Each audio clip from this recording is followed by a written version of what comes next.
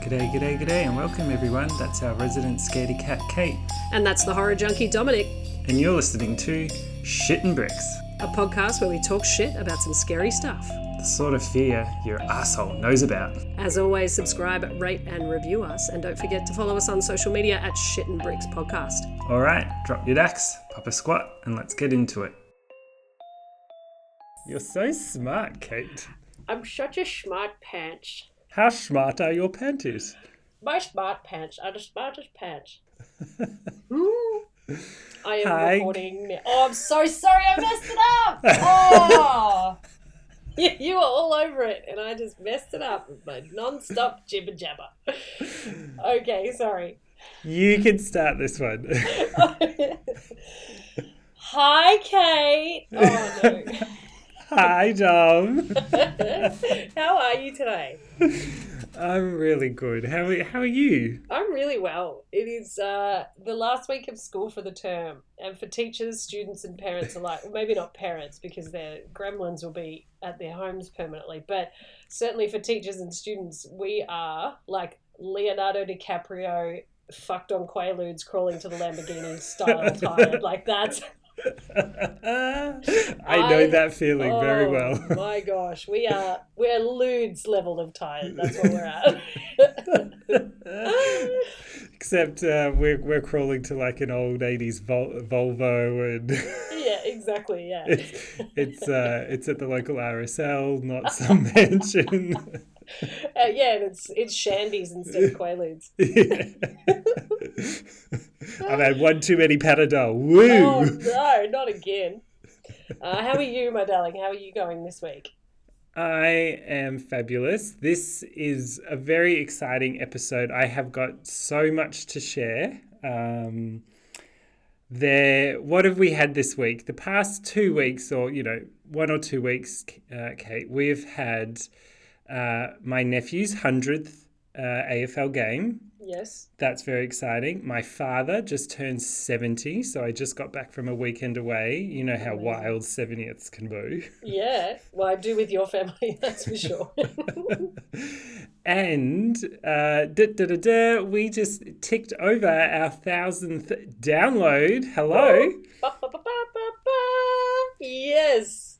Well We're done. doing a dance right now for those that can't see. But that's so impressive.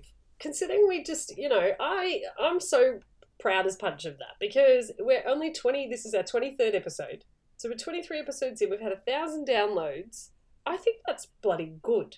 Yeah, I'm very impressed. I'm so proud of us. So here's to the next 1,000. Absolutely. 1,000 episodes, 1,000 Quaaludes. It's just a time. Yes, please. If anyone has 1,000 of those, if you have one of those, please got one. Post it. Send it our way. We'll come and pick it up though. Now, I have a bone to pick with you, Dominic. Yes. How very dare you make me wait 2 weeks for this episode. You left us on a cliffhanger. I've had feedback of people reacted the same way that I did, just, audible gasps when you get to the end. If you've not gone and listened to part 1 of this 2-part episode, please do yourself a favour. But I have been, it's all I can think about. Hanging out, you have Absolutely. been. Well, the announcements aren't over yet, so you're going to have to wait just a little bit God. longer. Okay. Isn't that enough? 1,000 downloads, a 70th and 100th. Is it something else to do with numbers? Because... Yes. Excellent. Speaking of audible gasps, one of our most dedicated listeners, your sister, is having a very special day today. Oh my gosh. I'm really glad you remembered that. So Chelsea... Yes. This one's for you, darling. Happy birthday. Absolutely. Happy birthday, Chelsea. She has turned 70 also. So that's two in the one 2 in the 1 weekend. No, she's not 70. I think there's a 7 in the number, but I won't divulge the rest of it. Divide it by half. Yeah. Yeah. Happy birthday, Chelsea. I hope you enjoy this episode. She was the audible gasp person as well, one of them for sure. This episode can be dedicated to you. Yes, it is the birthday episode. But apart from all these anniversaries and milestones and all that stuff, I have an exciting new thing that we're going to start introducing into our episodes. And Kate's looking at me really puzzled, because I haven't run any of this by her. I'm hoping it's what I'm thinking, but bring it on. No, of course, you do know. But I thought at the start of all of our episodes, we could start putting in just this little shout out because in the past couple of weeks, I've mentioned it, we've networked with some other really awesome podcasts that are doing similar-ish things to ourselves. And one of the biggest challenges for new starting podcasts is, networking and finding new listeners. So Kate and I have been busy behind the scenes connecting with all these really awesome podcasts, and we've unofficially called it the Boo Pod Network. Boo as in scurry. Oh, I like it. And each week we're going to do a bit of a shout out for one of these other podcasts. And we're also going to play their little promo before we get into our episodes. So I have done the honors, Kate, of doing our first one. Amazing. So I'm going to be featuring for our first ever Boo Pod Network feature, the podcast called The Activity Continues. And Kate, I swear to God, you have to listen to these two. The words cannot describe how fun and entertaining they are. Amy and Megan, I think they're from North America somewhere. I don't know whether it's Canada or somewhere like Minnesota, because they've got like a Minnesotan accent sometimes, which just cracks me up even more. And I would describe them as a couple of scamps who love their coffee and their wine, sometimes mixed in the same drink. I don't know about that. Yeah, they don't know about it either. Okay, perfect. If you've listened to their latest episode, they do discover some random drinks. So if we ever meet them in person, I hope they buy us one. Oh, we'll be in trouble. But essentially their podcast, it's a recap pod of the TV show The Death Files. So if you've never heard of it, I highly recommend go watching it. But each week they each tell a story, recapping one of the episodes of The Death Files. And it's uber spooky, uber scary. And yeah, they talk about some of like their own personal experiences with the supernatural, the paranormal. So I love it. Yeah, go check it out. You'll have a laugh. They are so similar to us. They're just full of shit and in the best possible way. Excellent. I love that so much. I love Little Boo Pod Network. So here's their promo. Enjoy, and we'll be right back with the rest of this episode after this. Boo-boo-boo. Hello, Ghosty fam. Have you heard our podcast, The Activity Continues? I'm Amy, and I host the show with my friend and fellow fan of the paranormal, Megan. Hi, everyone. Our show is a recap of the TV show The Dead Files, which airs on the Travel Channel. Every week, we each pick an episode of The Dead Files and recap it for you. He thinks that he's possibly possessed. That's a bold statement to throw the P word around. Right, I know. And sometimes we even dig a little into the history of the crimes that led to the paranormal activity. That case was interesting to me, and so I Googled it, and I newspapers.com'd it, and I found out a whole bunch of other stuff. Okay. We also talk about our own paranormal experiences and would love to talk about yours as well. And the next night, my bed moves. No. I about shit. I didn't sleep for a week, I'm telling you. Bad. But I was convinced that this demon spirit that had attacked me in my dream was now and this bed. So if you want to share your stories, email us at theactivitycontinues@gmail.com. So grab a stogie, hop in the caddy, and join us for The Activity Continues. Nailed it. Oh, yay, now we're back. Yee-hoo! All right, so Kate. Cute. I love that. But you've made me wait long enough. Enough is enough. I've had it up to Pussy's bow. Hit me with Miracle Flight, please, for the love of God, Dominic. All right, let's just jump straight back into it. If you haven't listened to it, just go back and listen to episode 21. I'm going to do a quick little recap. Great. And then we will pick up where we left off. So for those that haven't listened, and though they should, We were on a flight, Miracle Flight 571. They have just crashed in the Andes. A lot of people have died. There isn't much in the way of survival gear. They have decided that they need to walk out to save themselves because no one's coming to get them. And you may remember that a small group decided to go for a little expedition to, see what they could find. And they were going probably in the wrong direction, I think is the best way to describe it. It's tricky in the Andes and it's snowing. Everything looks the bloody same. So, I don't blame them. So let's get back to that little snippet. I'm going to read the last couple of sentences and then we'll pick up where we left off. Amazing. So where did we leave it off? They continued east the next morning. On the second night of the expedition, which was their first night sleeping outside, they nearly froze to death. After some debate the next morning, they decided that it would be wiser to return to the tail, remove the aircraft's batteries, and take them back to the fuselage so they might power up the radio and make an SOS call to Santiago for help. Sounds like a good idea, right? I like it, yeah.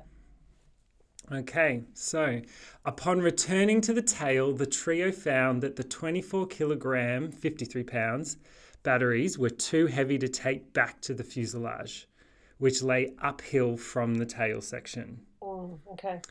They decided instead that it would be more effective to return to the fuselage and disconnect the radio system from the aircraft's frame, then come back to the tail and connect it to the batteries.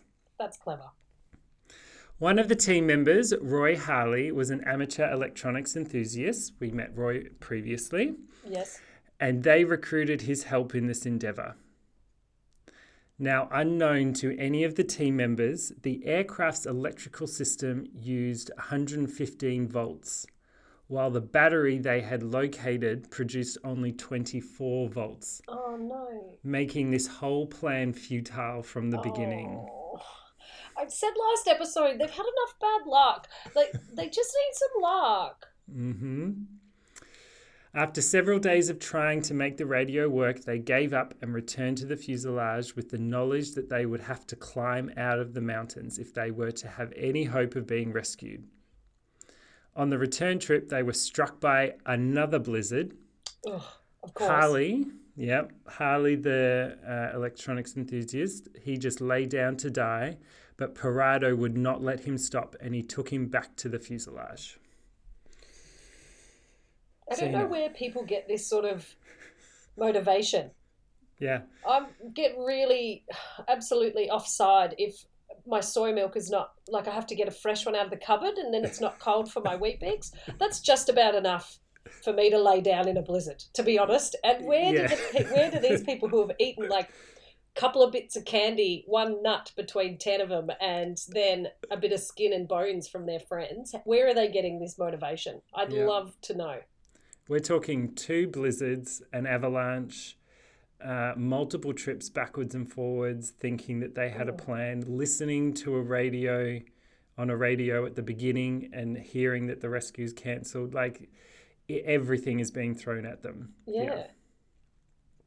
Now, on November 15th, Arturo died, and 3 days later, Rafael Ecavern died from the gangrene due to their infected wounds. Yeah.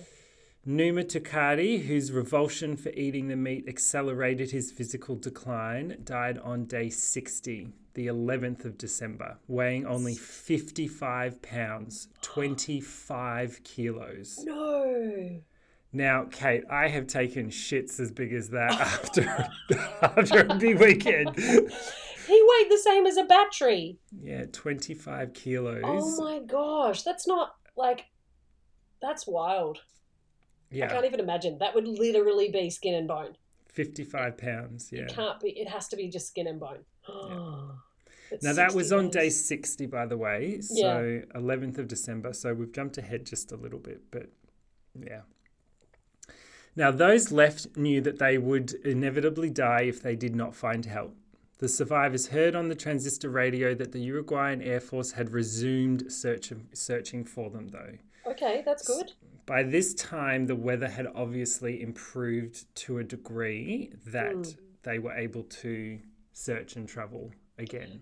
Well, I mean, they're there for the changing of the seasons, which blows my mind, but they are still on this mountain for the changing of the seasons. So that's a positive, maybe. Yes, I like.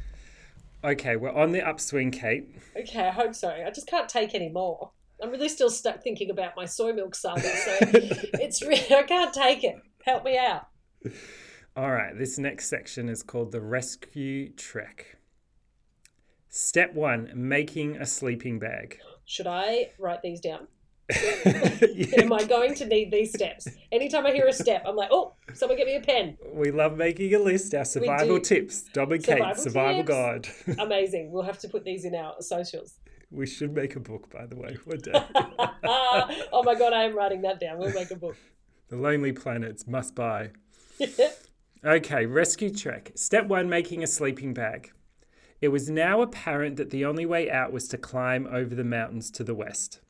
They also realized that unless they found a way to survive the freezing temperatures of the nights, a trek was impossible. So the survivors who had found the rear of the fuselage came up with an idea to use insulation from the rear of the fuselage, copper wire, and waterproof fabric that covered the air conditioning of the plane to fashion a sleeping bag. That's clever.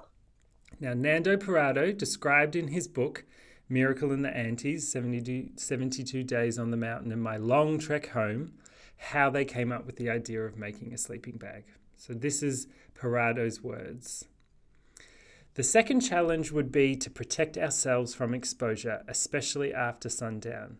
At this time of year, we could expect daytime temperatures well above freezing, but the nights were still cold enough to kill us, and we knew now that we couldn't expect to find shelter on the open slopes.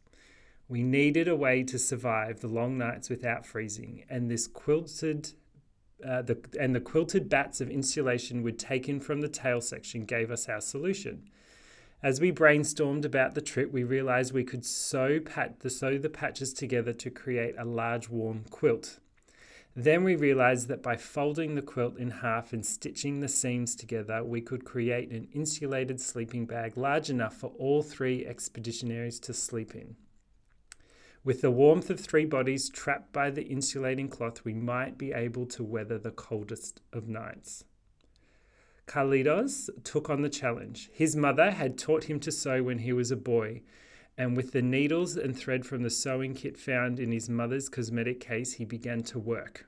Oh my gosh. There you go. Hot tip. Teach your kids, boys, girls, and everyone in between and either side, teach them how to sew. Teach them life skills. This is amazing. I was just about to say exactly that. And put them in dance class too. Yes. Put them in a dance class and an acting class, even if they hate drama. I'm an advocate. It's so many things. Just, that's our separate PSA. That's a soapbox that I will happily die on. Yes. With your soy milk. With my soy milk. Don't bring it up. I was just getting over it. Okay. So to speed up the progress, Carlitos taught others to sew, and we all took our turns. Coche, I forgot. Names are hard, all right? I know. That's Coche, yeah. Gustavo and Fido turned out to be our best and fastest tailors. After the sleeping bag was completed and Numa Tukati died, we talked about them previously, Canessa was still hesitant. While others encouraged Parado, none would volunteer to go with him. Parado finally persuaded Canessa to set out, and joined by Vitzin, the 3 of the men took to the mountain on the 12th of December. Oh. So this is the day after that final person died, weighing 25 kilos. Yeah, exactly. So climbing the peak. Step 2. On 12th of December 1972, Parado, Canessa and Vitzin, lacking any mountaineering gear of any kind, began to climb the glacier at 3,570 meters to the peak, blocking their way in the west, which was a good, over 1,000 meters difference they had to climb in height. They trekked for over 10 days, 38 miles or 61 kilometers to seek help. Now, based on the aircraft's altimeter, they thought they were at 7,000 feet when they were actually at about 11,800 feet. Damn. Yeah. Now, given the pilot's dying statement that they were near Crucho, that they believed that they were near the western edge of the Andes. As a result, they brought only a 3-day supply of meat. Oh, no. Parado wore 3 pairs of jeans and 3 sweaters over a polo shirt. He wore 4 pairs of socks wrapped in plastic shopping bags. They had no technical gear, no map or compass, and no climbing experience. Instead of climbing the saddle to the west, that is about 1,600 meters lower than the peak, they climbed straight up the steep mountain. Oh. They thought they would reach the peak in 1 day.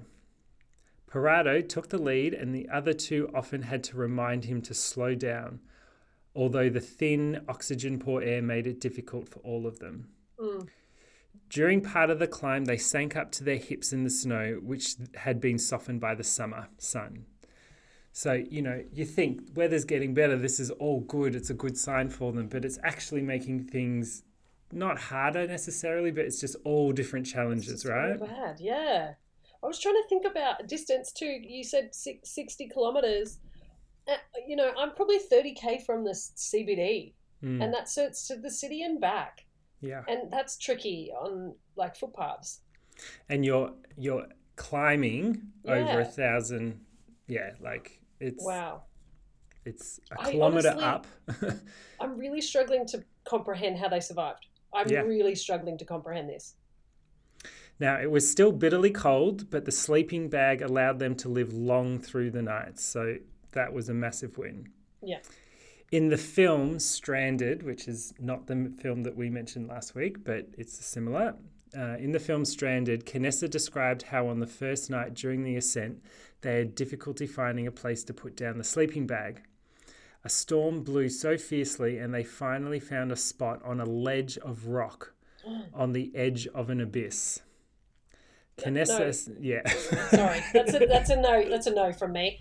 I'm not a huge fan of the whole rock thing, and then just throw in an abyss for extra measure.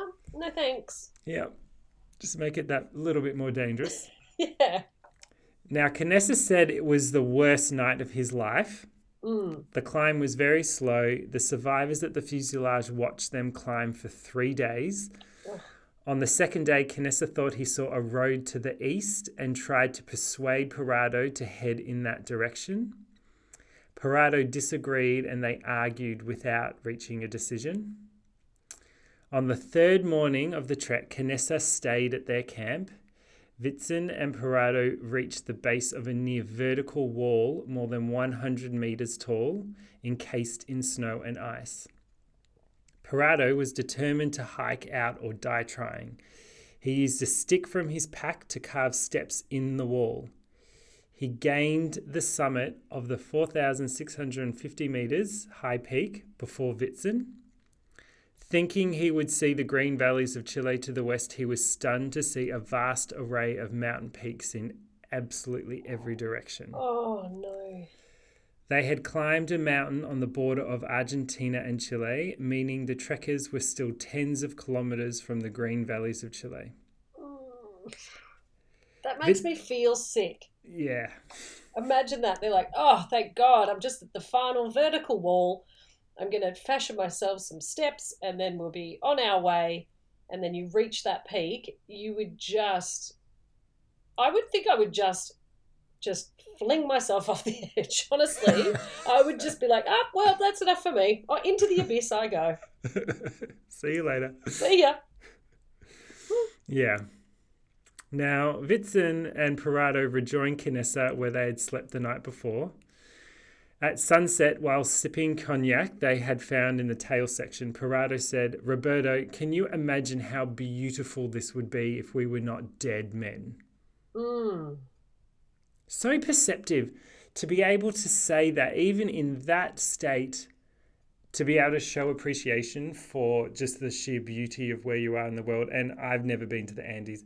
I cannot wait to go to that part of the world. Yeah. It's like a dream of mine, but because it is so stunning and beautiful. But my God, after 70 days or whatever, you can still have perspective enough to say that. Absolutely. Yeah, that would be high on his VIA character strengths. Appreciation of beauty. It's got to be his number one, surely. If I saw him on Hinge, I would totally... I would swipe that. Imagine that. Wowee. As long as then the next picture isn't of him holding a fucking fish, then he'll get a swipe. I don't want to see your pictures of holding fish. Stop it, men. Yeah. And women, for that matter, if you're posting them, and everyone else in between. If you're holding fish in your profiles, stop it. Yep. So the next morning, the three men could see that the hike was obviously going to take much longer than they had originally planned. Mm-hmm. They were running out of food, so Whitson agreed to return to the crash site. The return was entirely downhill, and using an aircraft seat as a makeshift sleigh, or toboggan, as we like to say. Oh, that's the best. He returned to the crash site in 1 hour, Kate. What took them 3 days to achieve, he did in 1 hour. Oh, Christ. That's not a good ratio. No. I'm not good at math, but I can tell that that's not a good ratio. Yeah, not great. So Parado and Canessa took 3 hours to climb to the summit. When Canessa reached the top and saw nothing but snow-capped mountains for kilometres around them, his first thought was, we're dead. Yeah. Parado saw two smaller peaks on the western horizon that were not covered in snow. And there was a valley at the base of the mountain they stood on and wound its way towards the peaks. Parado was sure that this was their way out of the mountains. He refused to give up hope. Canessa agreed to go west. Only much later did Canessa learn that the trail that he thought he saw would have gotten them to rescue. No. So the initial one or that windy one? The initial one where he said that's a road and the other guy was like, it's not a road. And he's like, it's definitely a road. And they said, let's agree to disagree. Yep. And then nothing happened. Mm-hmm. Oh. Holy moly. They were so close, Kate, and it's in the map. It's soul destroying how close they were. Oh, I want to see that picture real bad. On the summit, Parado told Canessa, we may be walking to our deaths, but I would rather walk to meet my death than wait for it to come to me. Oh, wow, yeah. Canessa agreed, and he said, you and I are friends, Nando. We have been through so much. Now let's go die together. Oh. And they followed the ridge towards the valley and descended a considerable distance. All right. Finding help. Oh, my God. If you were just about to stop this episode, I was just about to delete your number from my phone. That's what was going to happen. And then this giant volcano erupted in front of them and killed them. And a spaceship came and they got abducted. And then they had to be hypnotized. Oh, no. Next section. Great. Finding help. Step 3. Parado and Canessa hiked for several more days.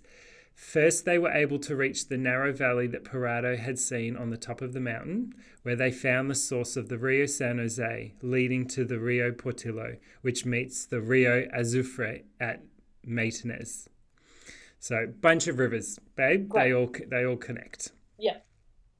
They followed the river and reached the snow line. So a snow line is obviously when the temperatures of a level where snow cannot no longer survive and it can't grow. Yeah, exactly. The snow trees are dead. So gradually they appeared more and more signs of human presence. First some evidence of camping and finally on the 9th day some cows. Cows? Do you think they said that when they saw them? Yeah, moo. I think beef or cow. When they rested that evening, they were very tired. No shit, oh, no Sherlock. Shit. Holy. I mean, I'm not an author, but I definitely could have guessed that. Yeah. Fucking and hell. Canessa, he pretty much just gave up. He said, I can't go any further. I am cooked. As the men gathered wood to build a fire, one of them saw 3 men on horseback on the other side of the river. Oh, my God. Parado called them, but the noise of the river made it impossible to communicate.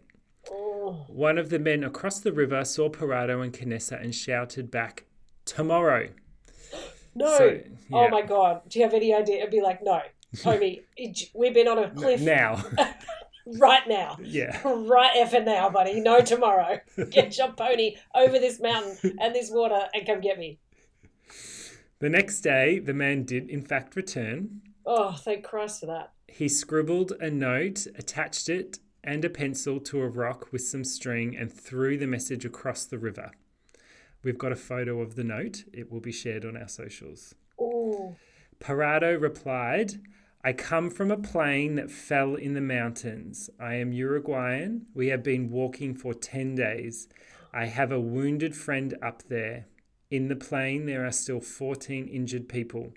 We have to get out from here quickly, and we don't know how.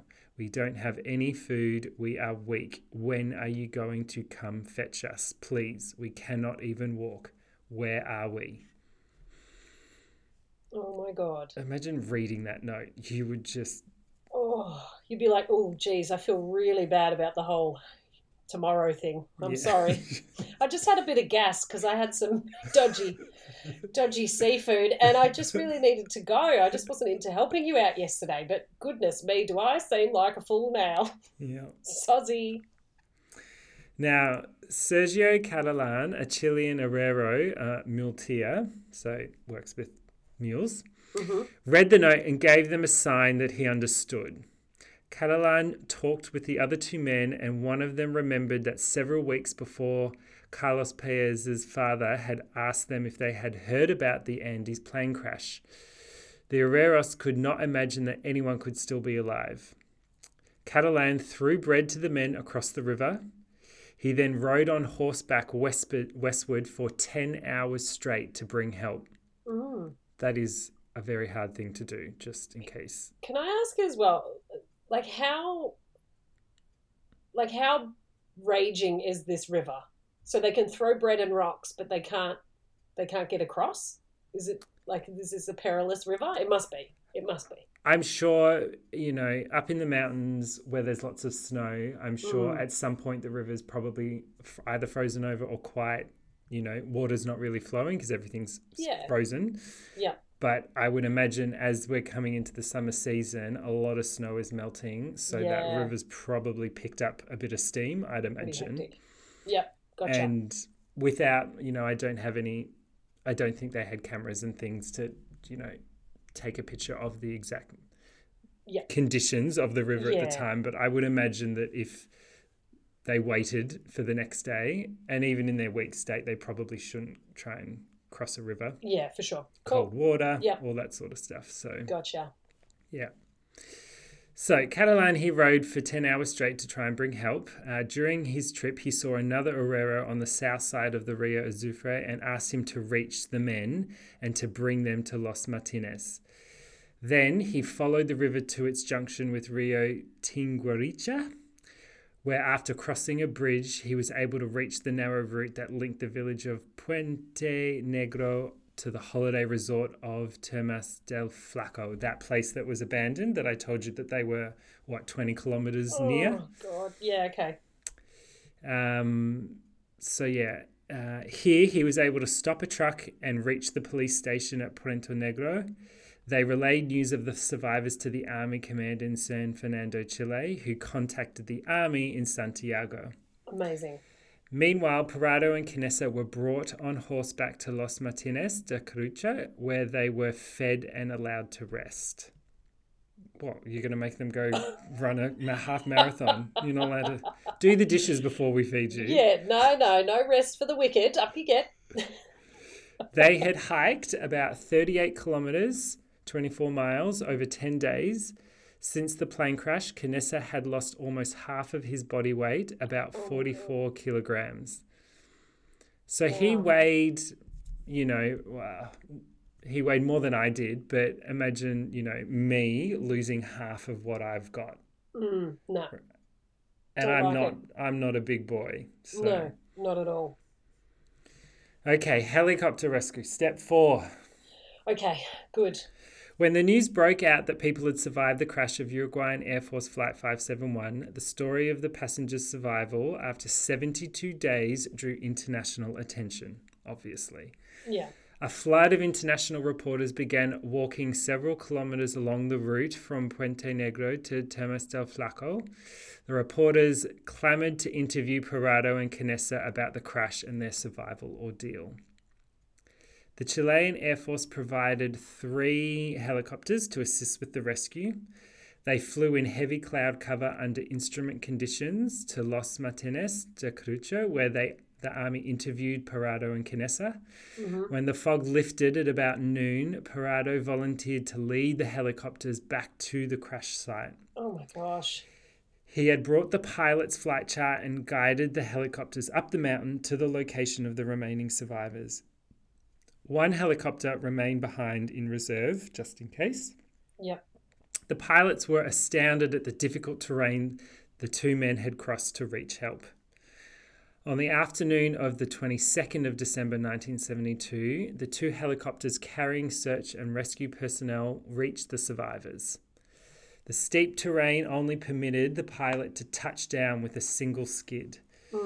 Due to the altitude and weight limits, the 2 helicopters were able to take only half of the survivors. Oh, how do you pick that? Yeah.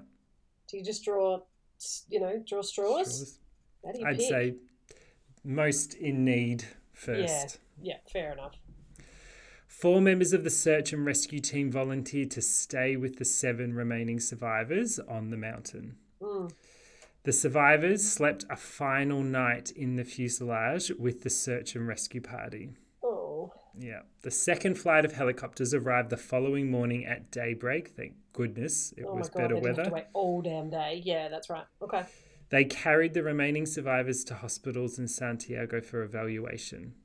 They were treated for a variety of conditions, including altitude sickness, dehydration, frostbite, broken bones, scurvy, and malnutrition. Yeah. The last remaining survivors were rescued on the 23rd of December 1972, more than 2 months after the crash. Ugh. Under normal circumstances, the search and rescue team would have brought back the remains of the dead for burial. However, given the circumstances, including that the bodies were in Argentina, the Chilean rescuers left the bodies at the site until authorities could make the necessary decisions. Okay. The bureaucratic processes, which, I can understand, but goodness me. You'd feel bad as one of the rescuers, I feel like. You'd be, you'd feel a bit, Now, the Chilean military photographed the bodies and mapped the area. So, the intention was always to come back. Yeah. Kate, take a breath. Everybody at home, take a breath. They are off the mountain. They have been rescued. Thank goodness for that. And we kind of knew that was coming in because I gave it away with the title of a book, but That's okay. It's still intense. It's still intense, and you still want to know how it happened. It's like, spoiler alert, Bruce Willis is dead in Sixth Sense. Sorry. But you want to see how it happens. You still want to see that jump scare with little baby Keira Knightley, or no, not Keira Knightley, the other one from OC. Haley Joel Osment. No, that's the boy. That's the boy that sees the dead people. The other bird from OC. Chelsea would know. She's probably screaming it out right now. Yeah. She's like, it's my birthday podcast and you can't Isn't even it like remember Melissa that girl's name. Melissa or something? Oh, crisp. It's going to drive me batty. Chelsea, let us know. Anyhow, you got to see those jump scares, so it doesn't matter. Even if you threw in a little spoiler, people can get over it. Yeah, they're over it. So let's get to the aftermath, shall we? Let's do it. Cannibalism revealed. So if you didn't remember, this story does have cannibalism in it. I think we've moved so far beyond it, but I think so. Upon being rescued, the survivors initially explained that they had eaten some cheese and other food they had carried with them, and then local plants and herbs. They planned to discuss the details of how they survived, including their cannibalism, in private with their families. Mm-hmm. Rumours circulated in Montevideo immediately after the rescue that the survivors had killed some of the others for food. On the 23rd of December, news reports of cannibalism were published worldwide, except in Uruguay. On the 26th of December, Boxing Day, 2 pictures taken by members of the Andean relief corpse and a half-eaten human leg were printed on the front page of 2 Chilean newspapers. Oh my God. Are they all right? Like, It's have just the unnecessary. audacity. That Yeah. is so unnecessary. This story, that, as you said, we are far beyond the cannibalism side. Like, this is a story of the most incredible human feat that I've ever heard of to date. Like, I cannot believe I don't know this story, and this has been the best story I've ever heard. We're beyond it. Don't print it on the front page. And what if that's, that is someone's loved one, Exactly. and you just print their half-eaten leg on your paper? Like, grow up. So in response to this, sensational news, the survivors held a press conference on the 28th of December at Stella Marie College in Montevideo, where they recounted the events of the past 72 days. So, you're not over this, but let's just get you to relive the whole fucking thing, shall we? Yeah. Let's just drag you over the coals when you still haven't even recovered. Yeah. Far out. Now, Alfredo Delgado spoke to the survivors. He compared their actions to that of Jesus Christ at the Last Supper, during which God gave his disciples the Eucharist. The survivors received public backlash initially, but after they explained the pact the survivors had made to sacrifice their flesh if they died to help the others survive, the outcry diminished and the families were more understanding. Yeah. A Catholic priest heard the survivors' confessions and told them that they were not damned for cannibalism, given the extremist nature of their survival situation. Yeah. I think there's a statute of limitations on when you can and cannot be a cannibal. And I'm going to put that one in the top. And they didn't, you mentioned earlier, they said that, they killed people to eat them. No, they didn't. People died and then said, hey, feel free to have a little nibble because you need to stay alive. And that's what I want to do for you. Yeah. That's, unreal. Look, I wasn't able to find this in detail. Like, first of all, you know me, I like to hear both sides. Obviously, no one who was eaten survived. So it is, I'm sure some conspiracy people out there might be able to say, well, that you're taking their word on that pact. There was no one who was eaten who could attest to the fact that they gave consent to it. Okay? Yes. Okay. Right? Walking around with half a leg. It's all right. But if they did, that sounds like another episode that we could do. Right. In saying that, though, the other part of me goes, they obviously did go back and find all the remains of these people. I'm sure they would be able to at least determine that no one was actively killed. Yeah. To suggest, therefore, being killed for eating. But anyway, let's not get into it. I think it's more than safe to say I believe that the pact was real. Yeah. All right, the remains. The authorities and the victims' families decided to bury the remains near the site of the crash in a common grave. 13 bodies were completely untouched, while another 15 were mostly skeletal. 12 men and a Chilean priest were transported to the crash site on the 18th of January 1973. Family members were not allowed to attend. They dug a grave about 400 to 800 meters from the aircraft fuselage at the site they thought was safe from avalanche. Close to the grave, they built a simple stone altar and staked an orange iron cross on it. They placed a plaque on the pile of rocks and inscribed, "The world to its Uruguayan brothers, close, O God, to you." That's nice. I don't know what to say. That was nice. That was perfectly said, Kate. Yeah, that's nice. They doused the remains of the fuselage in gasoline and set it alight. Only the charred airframe remained. The father of one of the victims had received word from a survivor that his son wished to be buried at home while he was up on the mountain. Unable to obtain official permission to retrieve his son's body, Ricardo Edvarin mounted an exhibition on his own with hired guides. He had prearranged with the priest who had buried his son to mark the bag containing his son's remains.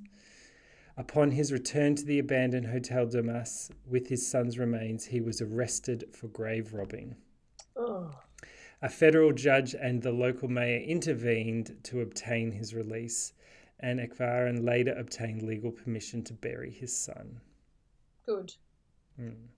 So, again, out of respect, let's list the survivors. Roberto Canessa, the medical student, Nando Parado, Carlos Paez Rodriguez, Jose Pedro Algota, Alfredo Pancho Delgado, Daniel Fernandez, Roberto Bobby Francois, Roy Harley, Jose Coche Luis Incarite, Alvaro Mangino, Javier Methol, Ramon Sabella, Adolfo Fito Strauch, Eduardo Strauch, Antonio Tintin Vitzen, and Gustavo Zabino. Amazing. All right. There is a legacy, obviously, to this amazing story. Yeah. The survivors' courage under extremely adverse conditions is being described as a beacon of hope to their generation, showing what can be accomplished with persistence and determination in the presence of unsurpassable odds, and set our minds to attain a common aim. The story of the crash is described in the Andes Museum, which we'll put up a photo, dedicated in 2013. It's in Montevideo. I've got a picture of it, so we'll put that on our socials. But back in 1973, mothers of 11 young people who died in the plane crash founded the Our Children Library in Uruguay to promote reading and teaching. Family members of the victims of the flight founded the Vivian Alive, which translates to Alive, Foundation in 2006 to preserve the legacy of the flight, memory of the victims, and support organ donation. The crash location attracts hundreds of people from all over the world who pay tribute to the victims and survivors and learn about how they survived. The trip to the location takes about 3 days. Four-wheel drive vehicles, they transport travellers from the village to Puesto Ara, near the abandoned Hotel Damas. And from there, travellers ride on horseback, though some choose to walk. They stop overnight on the mountain at El Barrosa camp, and on the third day they reach Las Lagrimas Glacier, where the remains of the accident are found. Oh, man. Imagine seeing that IRL. Yeah. Be pretty intense, pretty powerful. I think so. Yeah. I also have like a fear of it. Of like, being what if there? Then, yeah. And then what if we got stuck? That's bad. I've heard how bad it is to get back. We'll know where to go. Yeah, that's true. If you or I see the road, go there. That's the road. You can be saved in 20 minutes. Damn it. In March 2006, the families of those aboard the flight had a black obelisk monument built at the crash site memorializing those who lived and died. In 2007, Chilean Herrero Sergio Catalan was interviewed on Chilean television, during which he revealed that he had leg-hip arthrosis. So Catalan was the gentleman that found Canessa and Parado that first day. Yes, gotcha. And rode 10 hours on horseback. Yep. Legend. Canessa, who had become a doctor, and other survivors raised funds to pay for a hip replacement operation. Sadly, Sergio Catalan died on the 11th of February 2020 at the age of 91, just before COVID ruined the world. Great. There are a number of books, plays, musicals, music, and films produced that are inspired by this amazing story. There's operas, there's everything. Most notable for its commercial is Frank Marshall's 1993 film narrated by John Malkovich and starring Ethan Hawke, which is Alive, which we posted about 2 weeks ago. Yeah.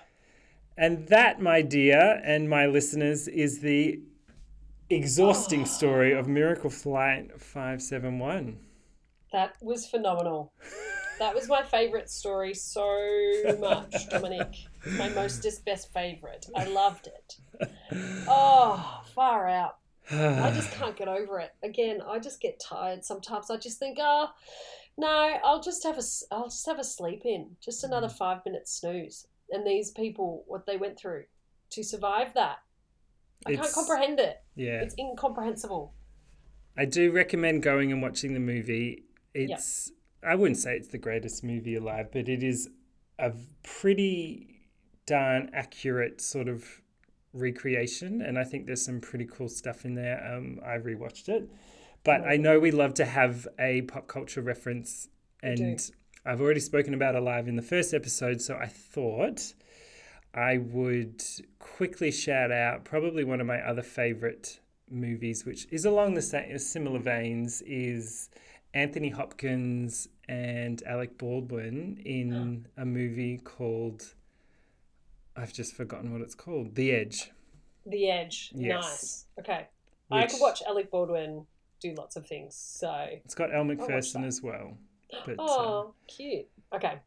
Yeah, rich old man, young man, and their friend get plane crash in, I think, Alaska.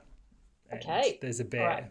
I'm putting it on the list. It's going on the list. So if you're in the mood for that sort of survival-y type stuff, go watch The Edge. It's a good one too. Amazing.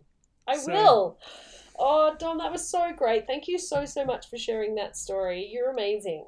You are most welcome. We have really fanged it the past 4 weeks, really. 2 double whammy episodes. Yeah, that's it. Our listeners, you must be pretty exhausted, but... That's so true. But buckle in, because there'll be another episode next week. It's going to be really good. And another Boo Pod recommendation, so stay tuned for that as well. Yes, please do. Just to, stop everybody from screaming at me, it was Misha Barton. Misha Barton is from the OC. She's in The Sixth Sense. She's the one with the soup that comes out of her mouth because she gets poisoned. So I just needed to finish on that before we went, because I was racking my brains and it just popped into my little head. Yeah, Chelsea, stop yelling at me. Yeah, stop screaming just because it's your birthday.